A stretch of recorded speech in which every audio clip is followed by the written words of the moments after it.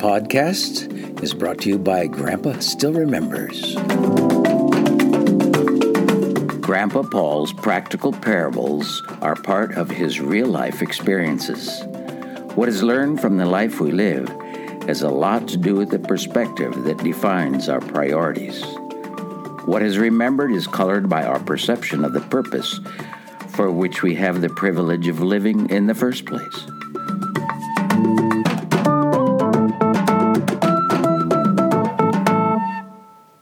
Returning to green.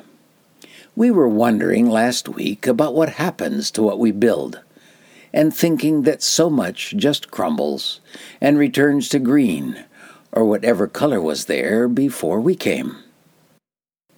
We look at the world using Google Maps satellite view. I looked for the places I knew in Zaire to see if I could recognize anything that was there when I was. The highlands in that part of Africa are predominantly green, except where thousands of people have dug gardens and built their houses. There are people who are very concerned if a forest is cut. They want us to go green. I guess I helped destroy a couple forests and started a forest fire while I was at Rethy. I need to look at Google Maps and see what that mountain looks like now. A lot remains hidden when looking at satellite photographs of the world. God sees the world in a very different way. He sees the thoughts of men and their inner motives for what they do. Nothing is hidden from him, and mankind will answer to God for what he has done with what has been given to him. It is appointed to man once to die, and after that the judgment. We bring nothing into this world, and it is certain we can carry nothing out. When a man dies, we often hear the phrase, dust to dust.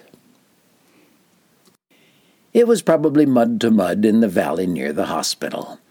That cement cylinder we sunk into the marsh to collect the spring water for the hospital water system is probably full of mud again.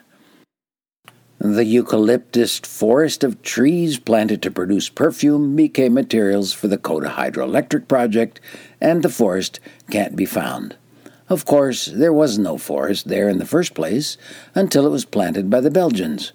There may be some volunteer trees coming up from the seeds. There was another forest of cypress trees we called Red Arrow, about 4 miles from Rethy on the road past the airstrip. The trees were being cut by hand and made into boards when we were living at Rethy. That forest, too, is hard to find in the satellite view of the area. It looks like a big section has been totally cleared and replanted with coffee trees, little round, carefully spaced green dots in well-defined plots. The forest that was on the other side of the hill is covered with a dark green broadleaf foliage. I think that is what grew up over the fallen crooked trees that were of no use for lumber. We bought truckloads of boards from that forest for projects at Rethy. Truckloads also went to Ndrele, and some were exported to Uganda. We also cut poles to build the log cabin at Rethy, mostly used to house pets. There isn't much left of that forest. Before the Belgians came, there were very few trees in the area. The forests had been planted by the Belgians, the trees in closely spaced rows, so they would grow tall and straight, eventually to be harvested as lumber. We also used the forest as a great place to take kids for campouts. It was dark in the dense part of that forest and very quiet. Any sound absorbed by the carpet of fallen needles and the millions of thin dead branches found beneath the green growth at the top of the trees could be spooky at night. A treasure hunt in the forest at night using flashlights, compasses, and measuring rods to find gold would make an interesting Saturday night activity. The kids might even learn a little about reading a compass and orienting a map. As dorm parent and a teacher at Rethy, I had signed up a joint staff meeting to take the responsibility for a treasure hunt. We'd combine it with a moonlight hayride. We could take all the kids out to Camp Red Arrow in the 6-meter trailer I'd built to carry the power poles for the Coda Hydro project. I'd add a little hay and pull the trailer with the red and yellow Massey Harris tractor. The kids would have a great time. Ellen could give them hot cocoa when he came back, while I was weighing in any gold they might find. I'd pay them 10 sengies a gram, measuring the weight of the gold using the pan balances from the science lab at school. In my garage carpenter shop, I prepared 2 identical thin rods, about 2 meters long. The 2 rods, a compass, a tape measure, a hammer and nails, and a pad and a pencil were the items needed for our preparations in the forest. Dave and I rode double out to the forest on my blue Yamaha 100 street bike. My fellow missionary, also dorm parent, held the long rods with one hand and somehow held on to the bike and me with the other. The long measuring rods projected out in front of us, over the headlight, while the hammer and the nails were strapped to the carrier behind us with a strip of inner tube rubber. The pad and the pencil rested safely in my back pocket. We arrived somewhere near where Mr. Miller had made Camp Red Arrow many years ago. When we stopped at the bridge, I discovered I now had 2 pencils and neither had a point. My red Swiss Army knife was always in my pocket, so I had soon sharpened both pencil pieces. I pounded a nail in the log which formed the curb at the edge of a small bridge. Standing on the log over the nail, I selected a tree among the many straight trees some distance away. Dave started measuring the distance to the tree with one of the rods, flipping it end over end, counting as he went. I sighted over the compass, lined up the 2 hair lines and the tree.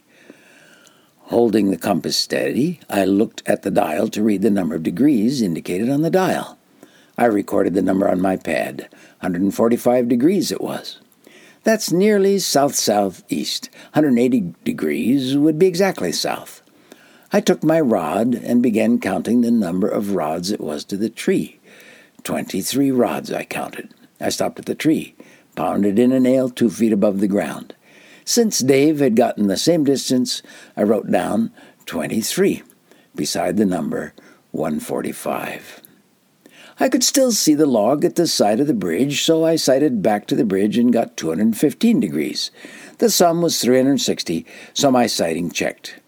We selected another tree and repeated the process at a different angle and distance. We were mapping out a path through the dense, silent woods. The segments of different lengths at different angles made a crooked path towards a rocky hillside in the dark part of the forest. That was where I planned to hide the treasure. It was nearly noon by the time we had returned to the starting point and repeated the whole process, making a second trail of similar length. The second trail started off in a different direction, but zigzagged back to the same ending point. We walked back to the motorcycle and returned to the dorm for lunch. The yellow enamel paint wasn't quite dry on the quartz rocks I had painted, but that didn't matter much. The dirt and pine needles that would cling to the strips of paint would make the gold ore more authentic looking. I put the rocks in a small plastic bucket and, carrying it in one hand, drove back out to the forest after dinner to hide the gold. Some marked rocks I just threw here and there, scattering them on the rocky hillside at the end of our 2 trails. Others I buried. Some I left visible. I hid a couple of the biggest ones a number of yards away from the rest. That afternoon I created 2 treasure maps, drawing the separate routes to approximate scale using a ruler and a protractor. After rubbing some juice from a split lemon on the paper and scorching the edge of the parchments, I rolled the paper into 2 scrolls. Now I had the ancient treasure maps all ready. When we chose the teams after supper, there was lots of excitement. Biggies who knew how to use a compass were included on each team. They were given the treasure maps and the measuring rods. Kids went to get their flashlights and wanted us to open the canteen to buy new batteries. The cold, starry night seemed particularly dark since the moon, which had been full just a couple of days ago, hadn't yet risen. The girls sang songs riding on the tractor wagon, while the guys jumped off, ran through the bushes, then came running up behind to climb on again. Flashlights bobbed here and there as we drove slowly down the airstrip, traveling parallel to the road that led to the forest. At the end of the strip, I had everyone get in. The moon was just starting to rise when we got to the bridge in the forest. I shone my flashlight down on the nail and explained the rules again. The gold is in rocks similar to this one, which I dug up in the area at the end of your treasure map, I said. The treasure maps look to be similar to the one I lost. Follow them carefully and seek for the gold, even if your team doesn't get there first. Keep the gold you find, and I'll buy it at 10 sengies a gram when we get home tonight. Chattering together, the kids tried to decide what to do. First, they studied the maps, and finally one team shone their brightest flashlight over the compass along the bearing and began measuring off rods and counting. The other team began to argue. "This is stupid," Danny said. He rotated the map and looked off towards the hill. "I know where the gold is anyway. I don't need this old map." He shoved it at Keith. "Which way do we go?" "I'll do the measuring. I'm older than you. Where's the compass? Does it have to point north?" They shined their flashlights at the compass and in each other's eyes. They didn't ask for any help, though I was just standing there wanting to be asked. Keith held the map, turned it first one way, then the other. I thought at least the picture on the road and the bridge I'd included in the map would help them to show the general direction of the first sighting. Danny wasn't interested in working as their leader, and I knew he could read the map. He had done well in science class. One of the kids grabbed the rod, trying to take it, apparently wanting to use it like a spear. "Give me that," yelled the first, and caught the other end of the slender rod. It nearly snapped. No one else said anything. They just stood there. From a distance, off in the wood, we heard the happy voice of some titchy. "Hey, here's the nail, just like Pa Brown said." He had discovered the nail in the first tree. The guys measuring with the rod had almost gotten there.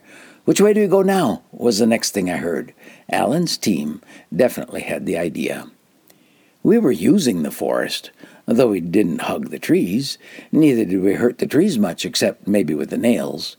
God gave us a wonderful place to enjoy. We hear quite a bit about saving the forests. Why not use them? God, who created the world for us to use and care for, destroyed it all with a flood because of the evil hearts of mankind. The land recovered after that flood, and people multiplied again. God told them to repopulate the earth and care for the world and rule over it. He told them that he would not destroy the earth again with a flood, and gave them the rainbow as a reminder of that promise. They proudly decided instead to build a tower, the top of which was to reach to heaven. They wanted to make a name for themselves. They decided to build a city, and God didn't approve. The introduction of many languages at that time resulted in total confusion, and they quit building. They were scattered over the face of the earth. The building was never completed. Maybe it returned to green. Maybe whatever's left is under the sand. I think we can confidently say that all that is seen, all that we build, is transient. Only that which is not seen is eternal. Why would people ever deny the existence of their Creator God and worship the creation, trying to force people to keep it green?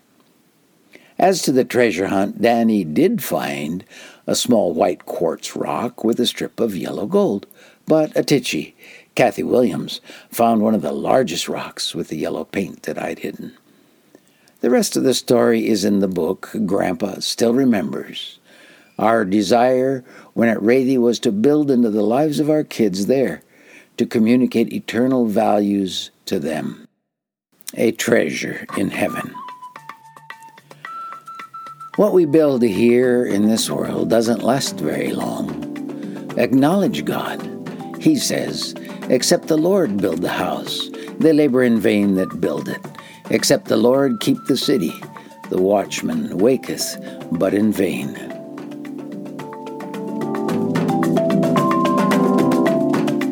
You've been listening to Paul's Parables, stories conveying a spiritual lesson from the perspective of a foreign culture.